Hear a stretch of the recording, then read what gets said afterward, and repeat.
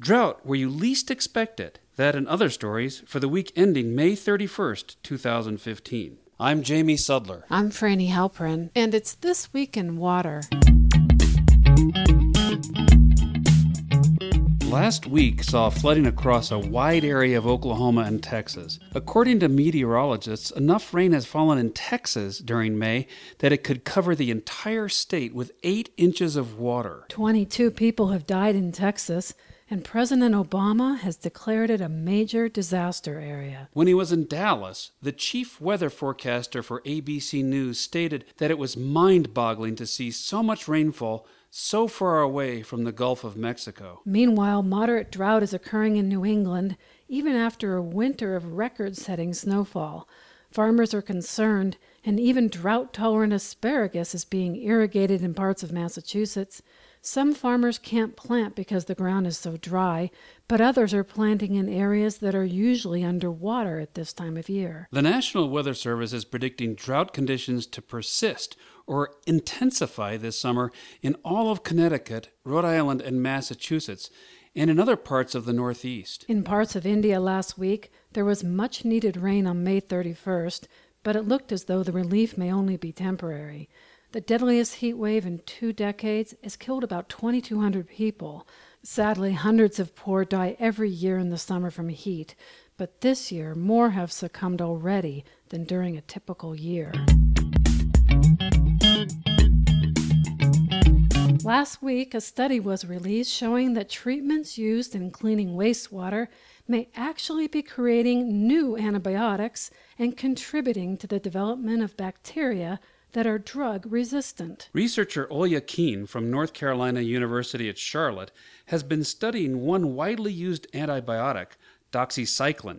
Her findings show that chlorine used to treat wastewater changes the makeup of the drug and forms new antibiotics. Antibiotics get into wastewater from people in hospitals dumping unused drugs down the drain and from the human body not breaking them down.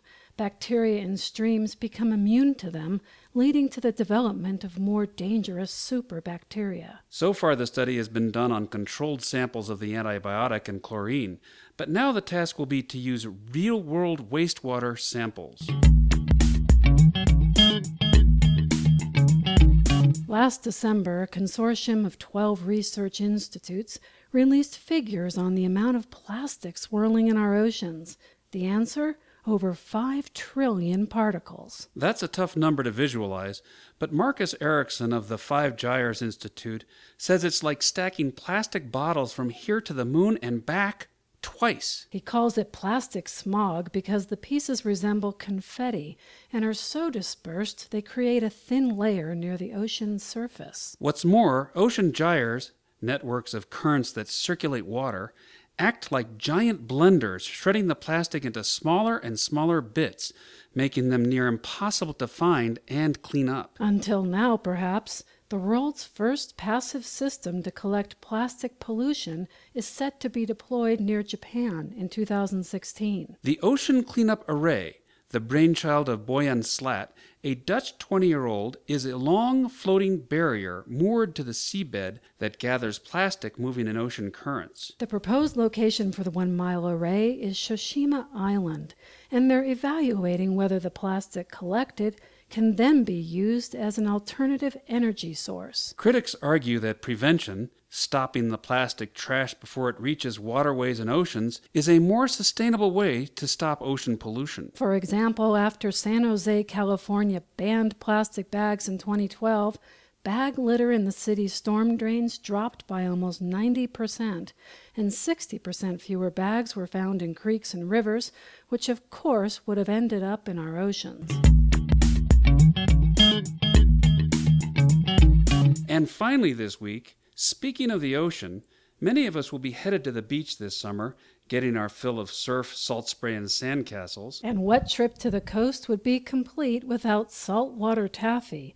Yes, the sticky, sweet treat sold in souvenir boxes stamped with coastal destinations. A unique gift because it's made with seawater, right? Not so much. That's a romanticized version.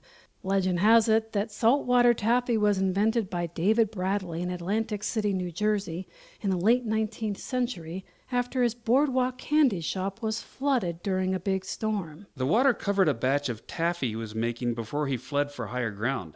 The next morning, when a customer asked to buy taffy, Bradley joked that all he had to offer was saltwater taffy. And the rest is history, as they say. Whether they're pulling taffy or pulling our leg, it's still yummy stuff. This Week in Water is a production of H2O Radio and is sponsored by Colorado Waterwise. Learn more at coloradowaterwise.org.